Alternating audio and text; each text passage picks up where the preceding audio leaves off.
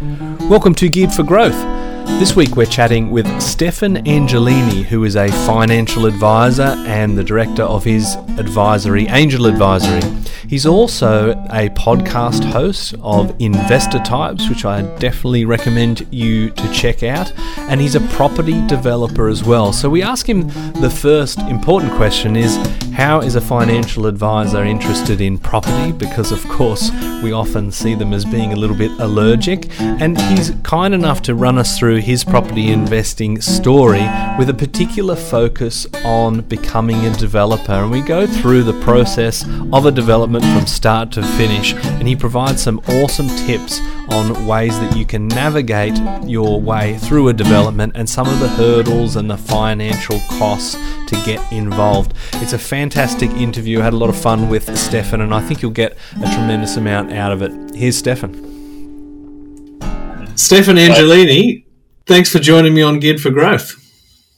Mike, thanks for having me, mate. Lovely to be here. Where is here at the moment? We're all sort of scattered across the different corners of the earth during the pandemic. So believe it or not, I got kicked out of home. My wife said, you are just too much stress being at home. You've got computer screens everywhere, and we've got a 3-month-old at home. So she goes, get your stuff and get out and go back to the office. So as soon as we're allowed to, I'm back in my office in Melbourne CBD, which is it's actually refreshing. I haven't got a 3-month-old baby crying whenever I make a phone call. Takes the edge off the professionalism, doesn't it? With your few kids, you know how that feels. Kids into the room. Occasionally I get a little sort of 2-foot butler bringing in a banana bread or something, which is lovely, but some inopportune moments. Yeah. Stefan, for anyone that hasn't come across you before, who are you and what do you specialise in? All right. So I'm a financial advisor. I'm a financial advisor that loves property. So I run a business named Angel Advisory. But traditionally, I'm also a property developer, which means that I am a property lover.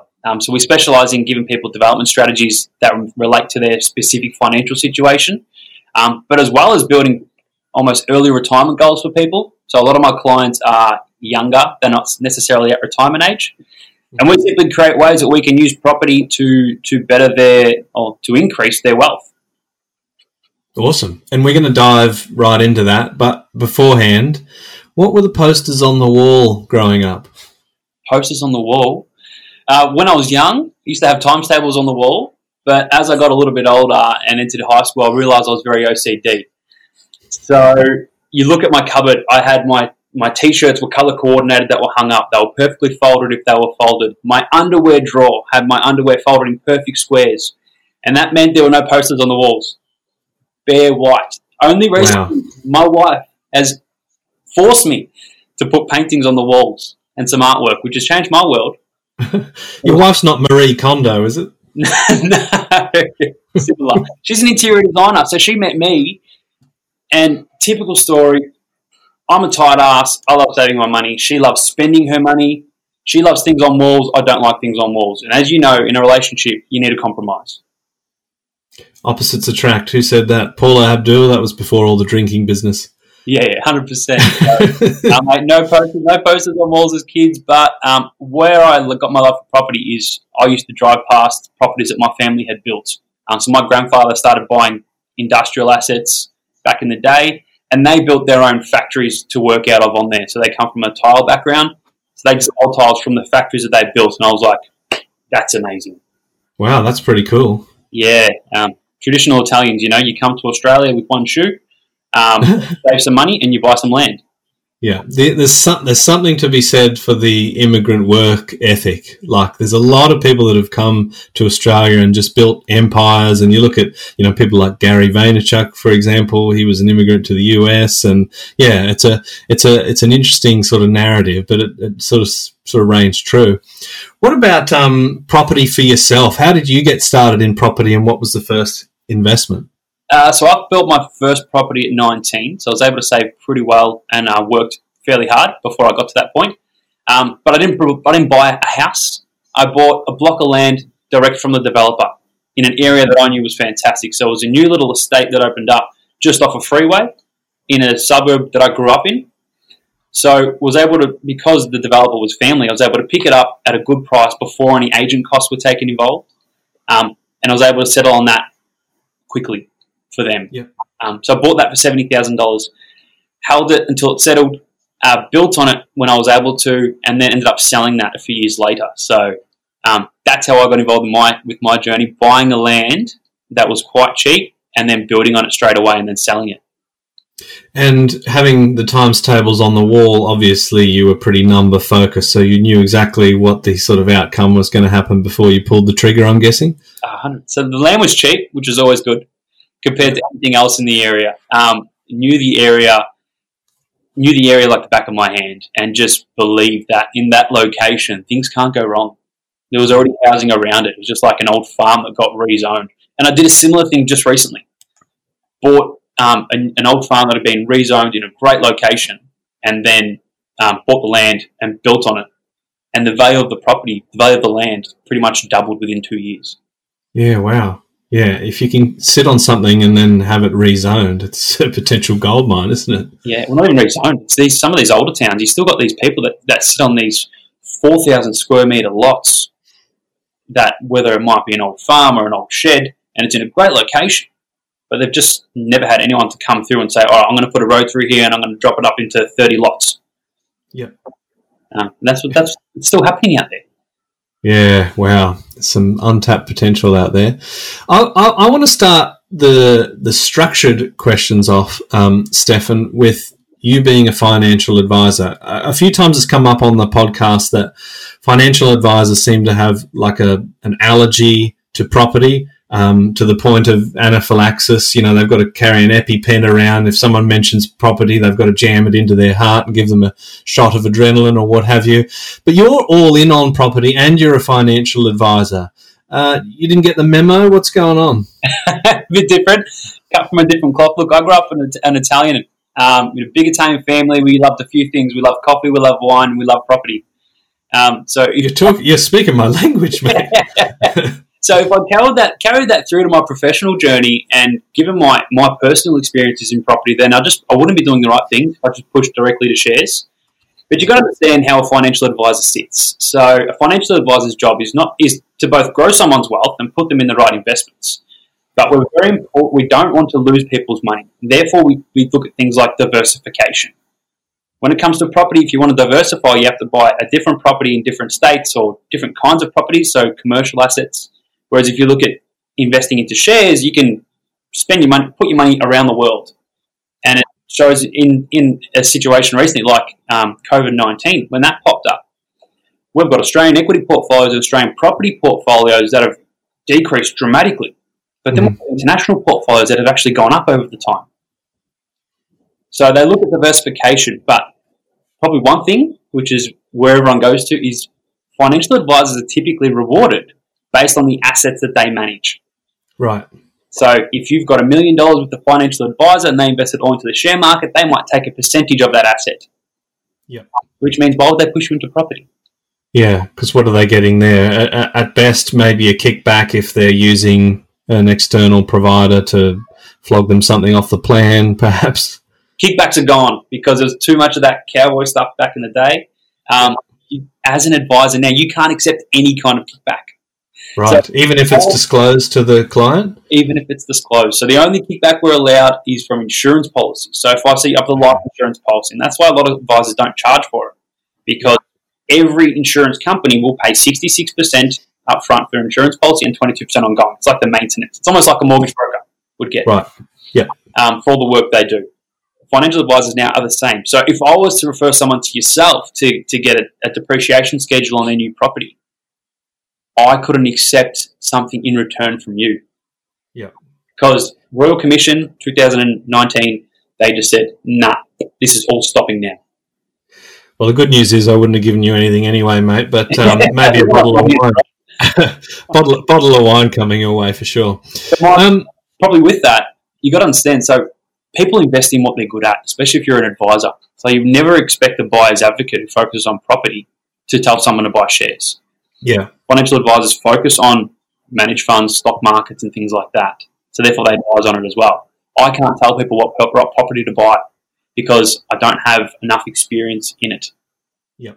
And that's probably another reason, probably one of the biggest ones. You know, if you want to advise people on what property to buy, you better be bloody good at what you do. Yeah, absolutely. And I wonder if that's the next Royal Commission we're going to see is into some of the buyers' advocates. How easy is it to become a buyer's advocate? Well, I don't know for sure. Back in the day, I did a real estate license that was kind of like a year's worth of work. I think you can get it done sort of mostly in a weekend these days. But I don't think there's a huge barrier to entry. That's for sure. Right. So I'm a massive advocate for buyers advocates because I'm like, if you don't have the time and the effort to put into it, all the knowledge to find a good property, go use someone that is going to that does it for that. Basically, puts their blood into it to find you the best property, because you know it's so easy to find a dud of a property. Absolutely, and I think most people do find a dud, and that's why they don't end up getting a second or a third one. And yeah, if there's one sort of industry that is featured the most on this podcast, it's probably the buyers agents, because they're who investors often want to speak to. But with people like yourself, as a financial planner, what's your bread and butter style service? Like, we know that advisors help fix up our super. Like, you go to an advisor and you go, how many super funds you got? Oh, I don't know, 13, 14. You fix that sort of stuff. Insurances, you mentioned, we get a little graph that tells us what we're going to have in retirement. And then we go, oh, Christ, we better do something. Yeah. What else is there? So, look, a lot of my clients come to me if they're approaching that retirement age where they can retire. They typically don't want to. So they're still looking at ways to grow their wealth. So I'm typically on the wealth creation side of things. One of the biggest strategies I work on is, how do we retire early? How do we finish up work at 55? The government's not going to let you tuck your super money until you're 65, so super might not matter that much.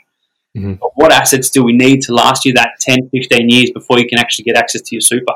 And that's where we might look at, all right, well, what's our property strategy? What's our direct equity strategy? How much are you earning? So how much you earn and save is a direct correlation to how much you can have at the end of the day. And what investment that, isn't it? Yeah, isn't it? It's a direct correlation with that. But a lot of my clients also come to me where they've got development properties or a property they want to develop, and they just don't have the expertise to cover off everything that's involved in a property or developing a property. So I more sit on the finance, structuring, tax, strategy side, where I can work with someone to say, all right, you've done all your numbers. Now, how does it work out from an after-tax perspective? What finance strategy are you going to use, and how much cash do you need to develop to do what you want to do? Yep. It's not the fun stuff, though, is it? Like, I mean, a financial planner is an expert in the strategy and the execution of the strategy, but the fun stuff is, all right, let's start building, let's buy this asset and all that sort of stuff. But often people don't have a clear idea about what they're setting out to achieve. And really the acquisitions and the developments should be sort of subservient to the overall plan rather than vice versa, right? Yeah, that's right. If I wanted to do fun stuff, I want to become a financial advisor, that's for sure. I've got to read. I was working for a client just the other day, and I was reading through tax legislation and tax reports, and I turned to my wife, who's an interior designer, and I go, I'm a bit of a geek, aren't I? And she looked at this 50-page report I had with just black writing. She goes, I don't know how you do it. I don't know how you do it. So I would things as you would from what you do. Yeah, I know, it is sad. And it's amazing we both got married. So yeah, my biggest goal is to not screw that up.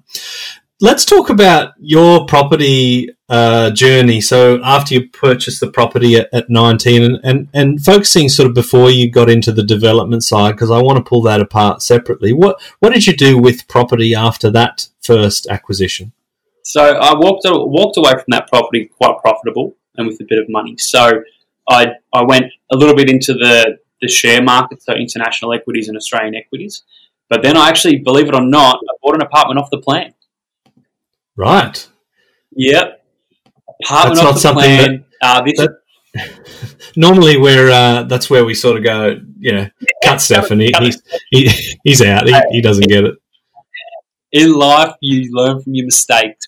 So I bought it at a time where actually apartments had done quite well because apartments weren't huge in Melbourne.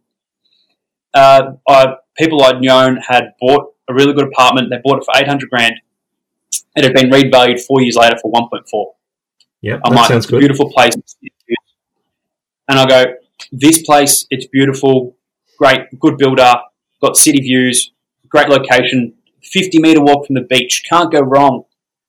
I settled. The bank goes, we need another 60 grand. I'm like, okay, this is not fun. We need more money. And then I moved into it. And I'm like, oh, wow, probably this isn't a great idea, having a really big debt, moving into a property that I can't afford. So I got a housemate to try and help me with the repayments. Eventually I moved out and sold it. And while depreciation was great on the property, the costs to hold it were too high, way too high. Yeah. Yeah. So anyway, after about 4 years of being in there, I ended up selling that, and I broke even. Not even. I think I lost a little bit of money. Ouch. I got once it's built, I looked around. I'm like, what do you mean? There's other places exactly like this going up around the corner. So hey, look, that was my next property journey. And while I was in that, I realized how much I stuffed up, and I actually went back to building and developing.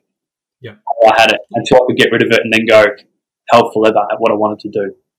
And so you had a bit of schooling with your family in development. How did you get started? Because I'm interested in the notion that property investors sort of get to a point where they want to become developers. It seems like that natural next aspirational step. You know, like I've got a couple of investments now. I want to build a duplex or do a few townhouses. I want to stand back and go, look what I created, and sort of marvel in my own magnificence.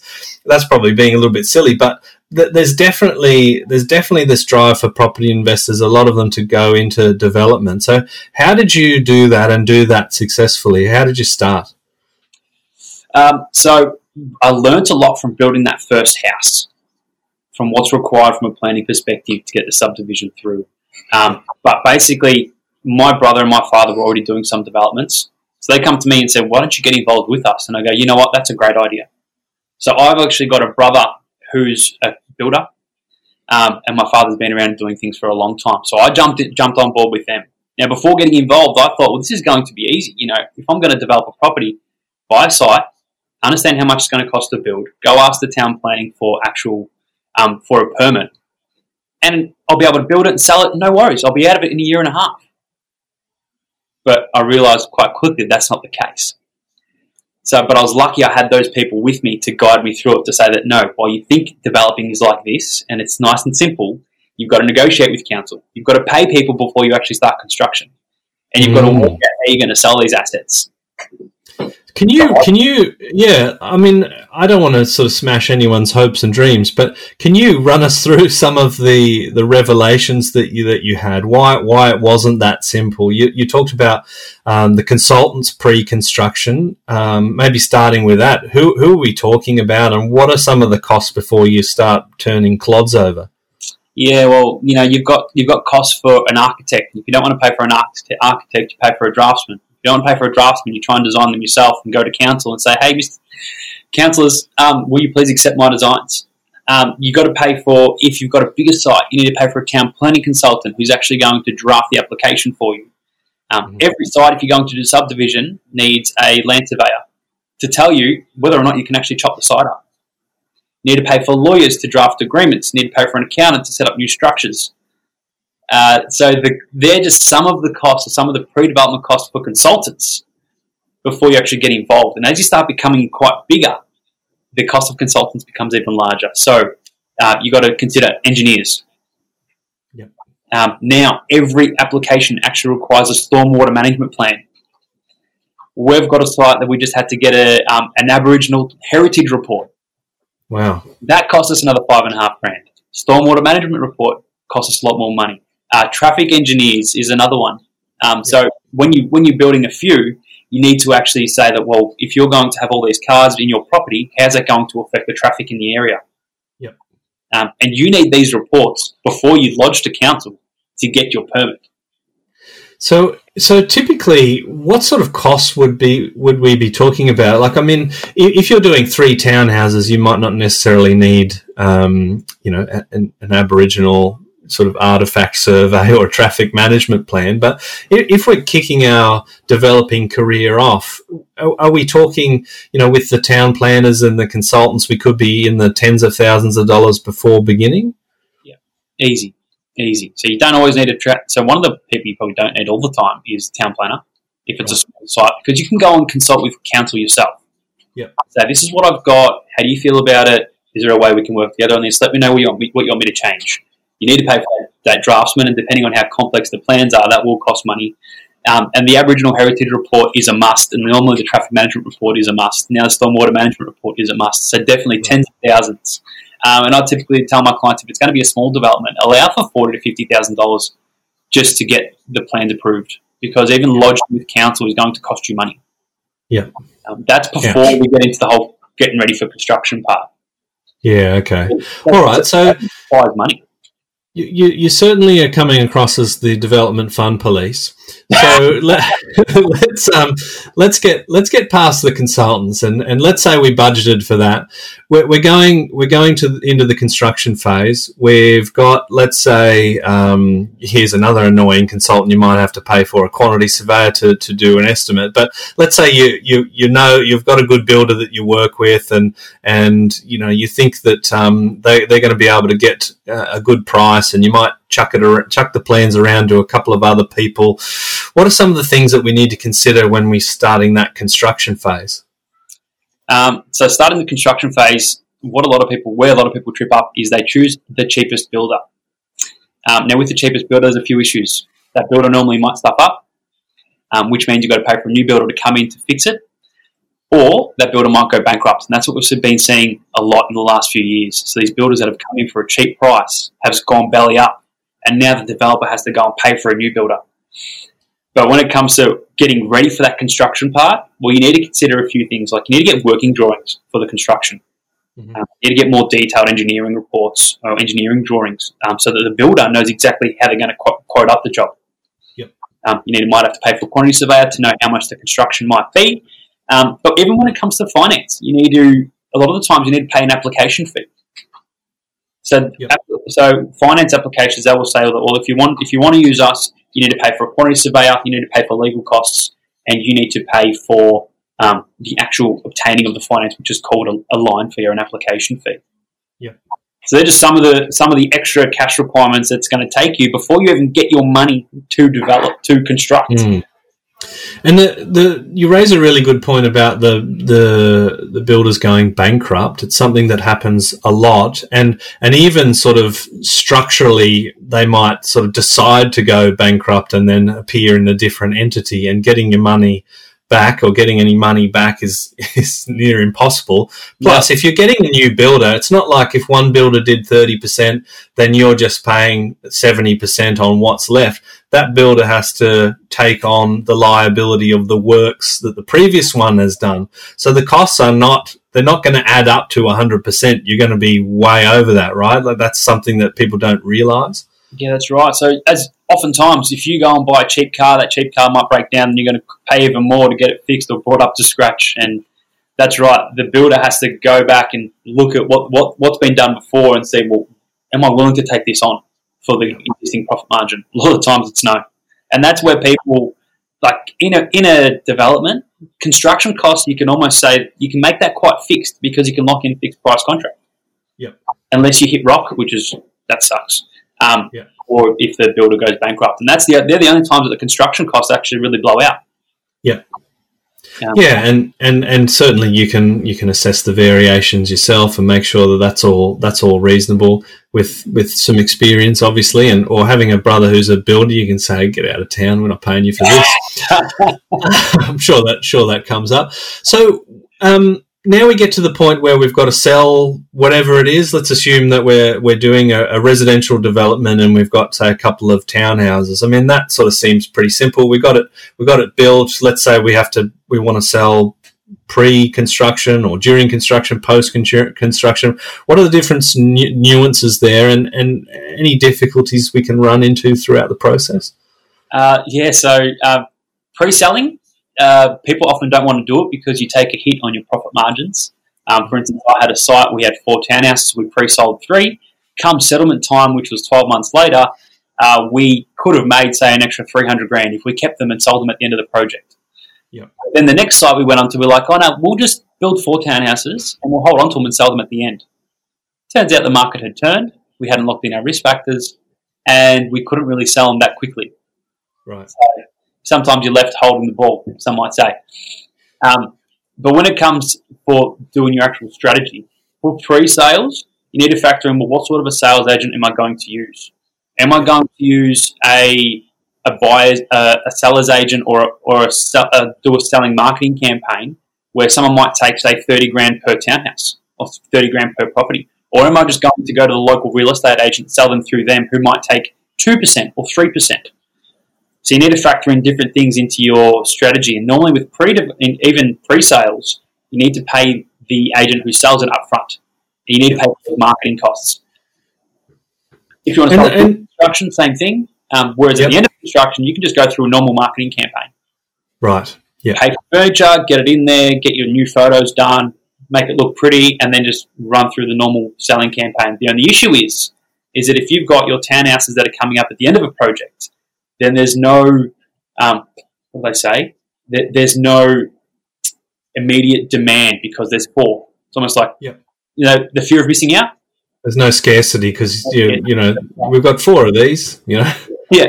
So there's no immediate demand. There's no immediate want for someone to go, oh, I don't need to get this one. I can just get the next one. Yeah. So they're the kind of things you need to think about. I met the guy that started Contiki Tours, and he got started. Basically, he wanted to travel around Europe for free, and he put some posters up in some boarding houses or backpackers, and he didn't really get any nibbles until he put one up that said only 2 seats left, and he wrote a book titled Only 2 Seats Left. So, like, that scarcity thing is really, really important, and that's part of the reason why some apartments sort of struggle from a capital growth point of view, right? Because there's so many of them that are so similar that it can be a bit of a problem. Yeah, and similar ones might pop up around the corner. Yeah, exactly. So you touched on an interesting point, and that is you had 2 examples where the market was doing well and then the market turned.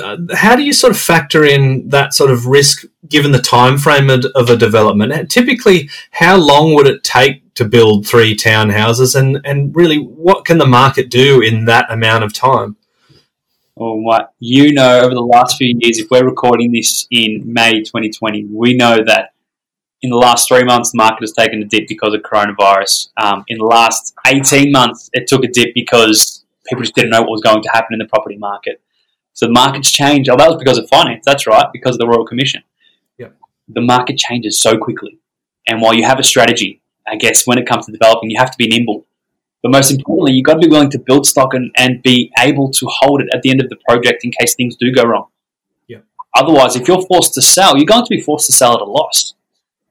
So why not develop in a location that you love and develop stock that you would be willing to keep for the next 20 years?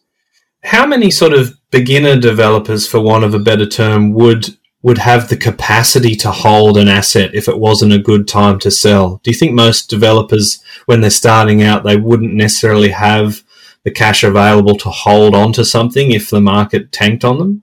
You'd hope so. You'd hope so. But a lot don't, and this is where you see the horror stories come up that, I lost money on my development. And a lot of people do lose money because it's stressful, it's hard, and there's so many changing gears within it that could cause you to lose money, especially because you got that time frame that you want to meet. Having the cash is so important, but a lot of the times, even now, finance, they want to see an exit strategy, or they want to make sure that you can hold them at the end of the project. The only issues that people might encounter is the refinance costs if you have to go through that.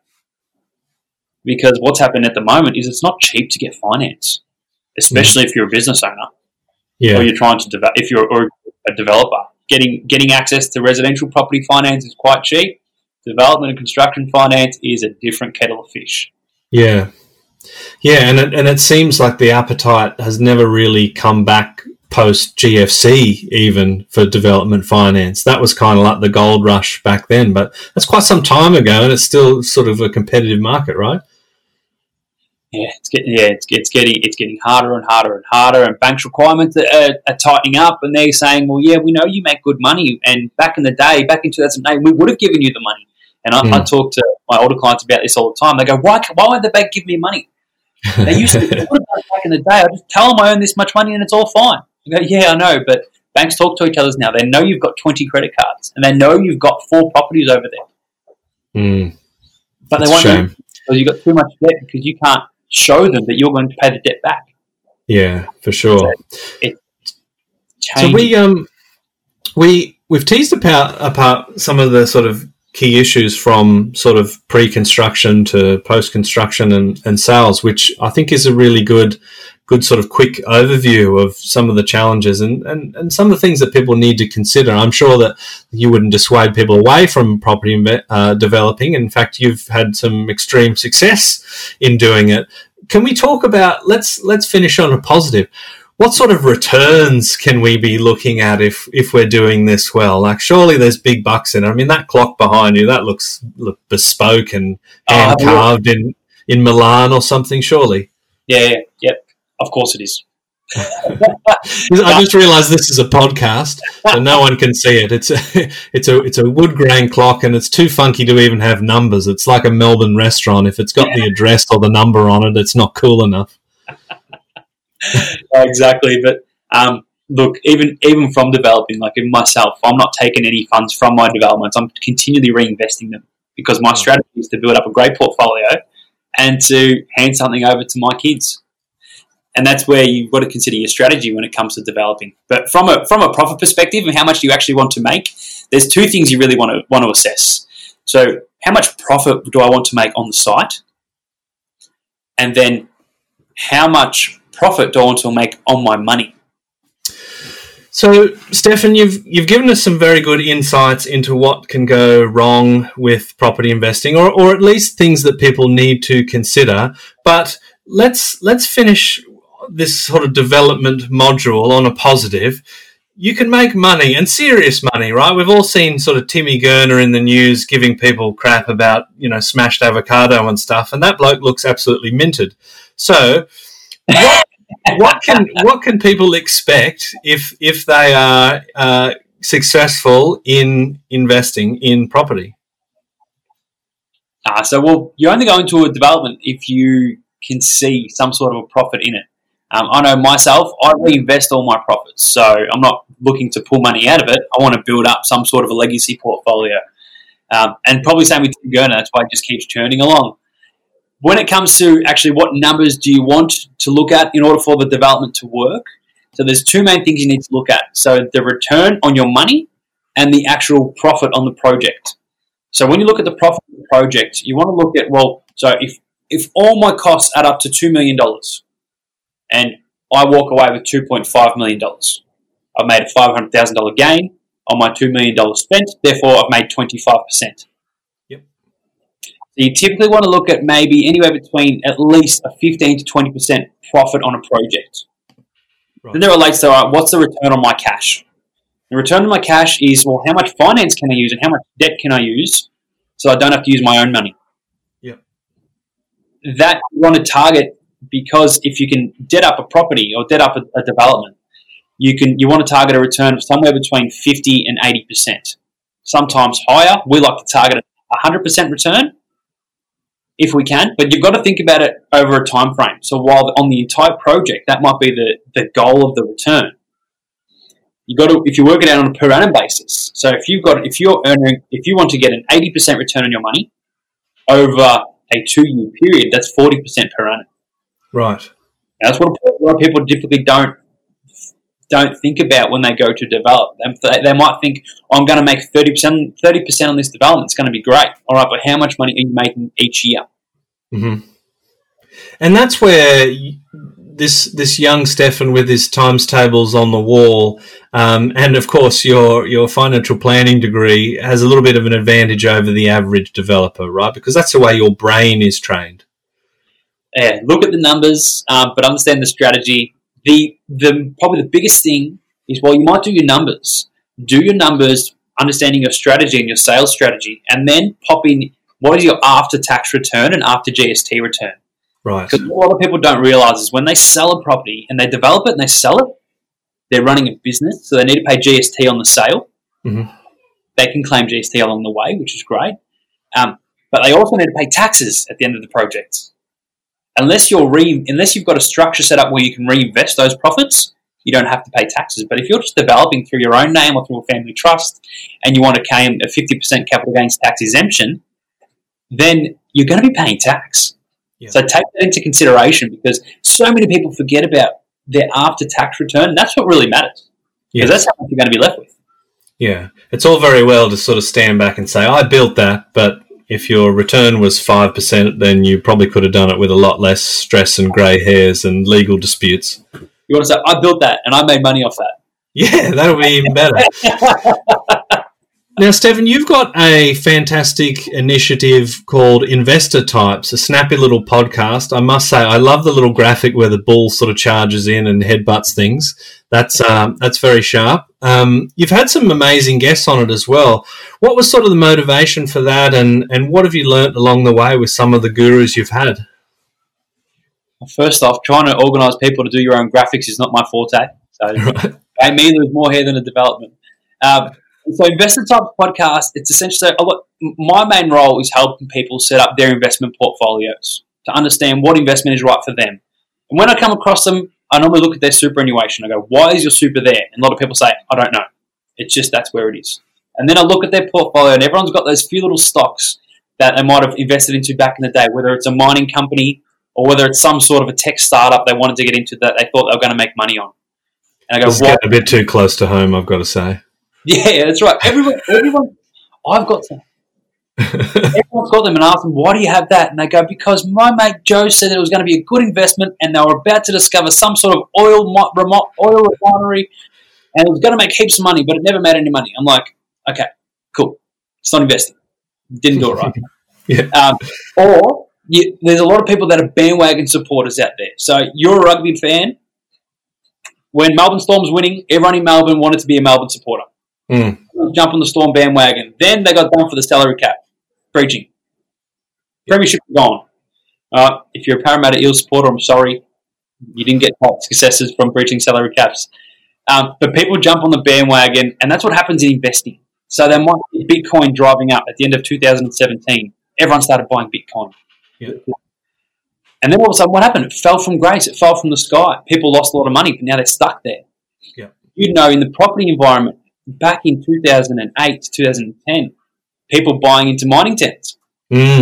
Everyone was making money, so there was a rush towards mining towns. But then everyone said, hold on, what do you mean people actually don't want to live here or can't live here? Prices dropped, but a lot of people have done their dough. Things happen with the share market. So the podcast is simply about educating people on a certain type of investment, allowing them to learn from experts and see how that's positioned for their personal portfolio, whether it's for capital growth, whether it's for income. What are they trying to get out of it? And that's essentially what it is. So we're interviewing heaps of smart people, and we're getting you on the podcast, which I'm excited about. Heaps of smart people up until me, and I'll ruin the average for you. But I appreciate the invitation nonetheless. Running a business and a podcast is a type of investment. I see there's typically 4 ways that people invest their money. They invest money into themselves, and that's to run a business and start a business because, as you know, running a business takes your own money. Mm-hmm. Therefore, you can't go out and buy heaps of properties and shares. They might invest into property, and that goes into property development, commercial properties, residential property. They might go into share markets in Australia and around the world. That is also fixed income as well. Or they might go into alternatives, so the Bitcoin scenario. So if we can educate people on those all different types of investments where they invest and speak to the gurus, the guns, the people that do this on a day-to-day basis, then hopefully at least we can educate people before they take that next step and hopefully keep people from making the wrong move. Yeah, I love it, and congratulations on the work so far. I think it's a great show. People should check it out. Once again, it's called Investor Types.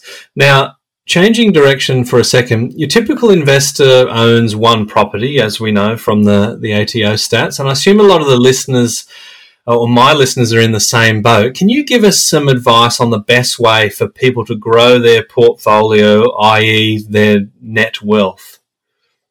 Right. So I'd say The more you save, the more you have. If you're able to save money, that's step number one. You need to be able to earn money, save money, so that you can make that next investment. Mm-hmm. It's as simple as that. All the best advice I've found is remarkably simple. It's not the sort of stuff that sells books or gets us, some nice little clickbait. Stefan Angelini says you've got to buy Bitcoin and you've got to leverage your mortgage, but it's that sort of stuff. I'm like, oh, I'm clicking on that. That sounds interesting. Yeah. Save money. That's what you're saying. It's the old school Italian method. I went to my grandmother's the other day, and she sees coffee on sale, and she buys 30 tins of coffee. Why do you do that? She goes, I save $5 per tin. Okay. The more you buy, the more you save. Yeah. So it's the old school. Save more. You're able to put yourself in a position to buy the next place. If you want to really ramp your wealth up, you can always use other people's money to invest, or combine your funds with other people. So when you've got a lot of people purchasing, it gives you more purchasing power. So if you've got 10 friends that all want to do the same thing, and you've all got $50,000 each, all of a sudden you've got $500,000 to play with. Yeah. You need someone to manage those relationships. You need to make sure that everyone's in it for the same reason and doesn't need access to the cash. It's riskier, but that's a way to sort of fast track it. And I guess that's even what I do with my own developments. Is I have other people's money working alongside mine. But probably the best thing is just know yourself and know your strategy. So if you're an ambitious person and you want to get to that next level, you're probably trying to drive your income more and more and more. Therefore, you can take on riskier strategies. Mm-hmm. But if you are just someone that's just happy to cruise through, make an income, you care about your family, then take your time with your investment. Don't try and go in too far over your head. Don't try and debt up too much, because essentially what eventually might happen is you might have to sell an asset because you need access to the cash. Yeah. And that's never a good thing, is to be forced to sell, because the timing might be wrong, the market might be terrible. But if you're in that position where you're backed into a corner, that's a really important thing to avoid, right? Having the cash buffer. And I think maybe the pandemic is going to have a lot of investors rethinking their cash buffer, right? That's right. And I see so many people, and that's where it fails. When you don't have that cash buffer or that ability to write out a scenario, or you need access to cash. And this is some of the problems with property. If you need access to the money, you cannot sell a bathroom. Yeah. I wish you could. People build up share portfolios on the side, because you can sell a few $1,000s worth of shares if you have to. Not locking too much of a loss. But if you've got to sell a property, you've got to sell the whole thing. Yes. If you're selling in a depressed market, I'm sorry. You're stuck. Yeah, so that's just the way it is. In your experience as a financial advisor, is there anything that you see investors just getting wrong all the time that makes you want to sort of smash your forehead on the desk? People invest just because they've been told that they have to invest. Yep. They buy a property, and you probably would have seen it.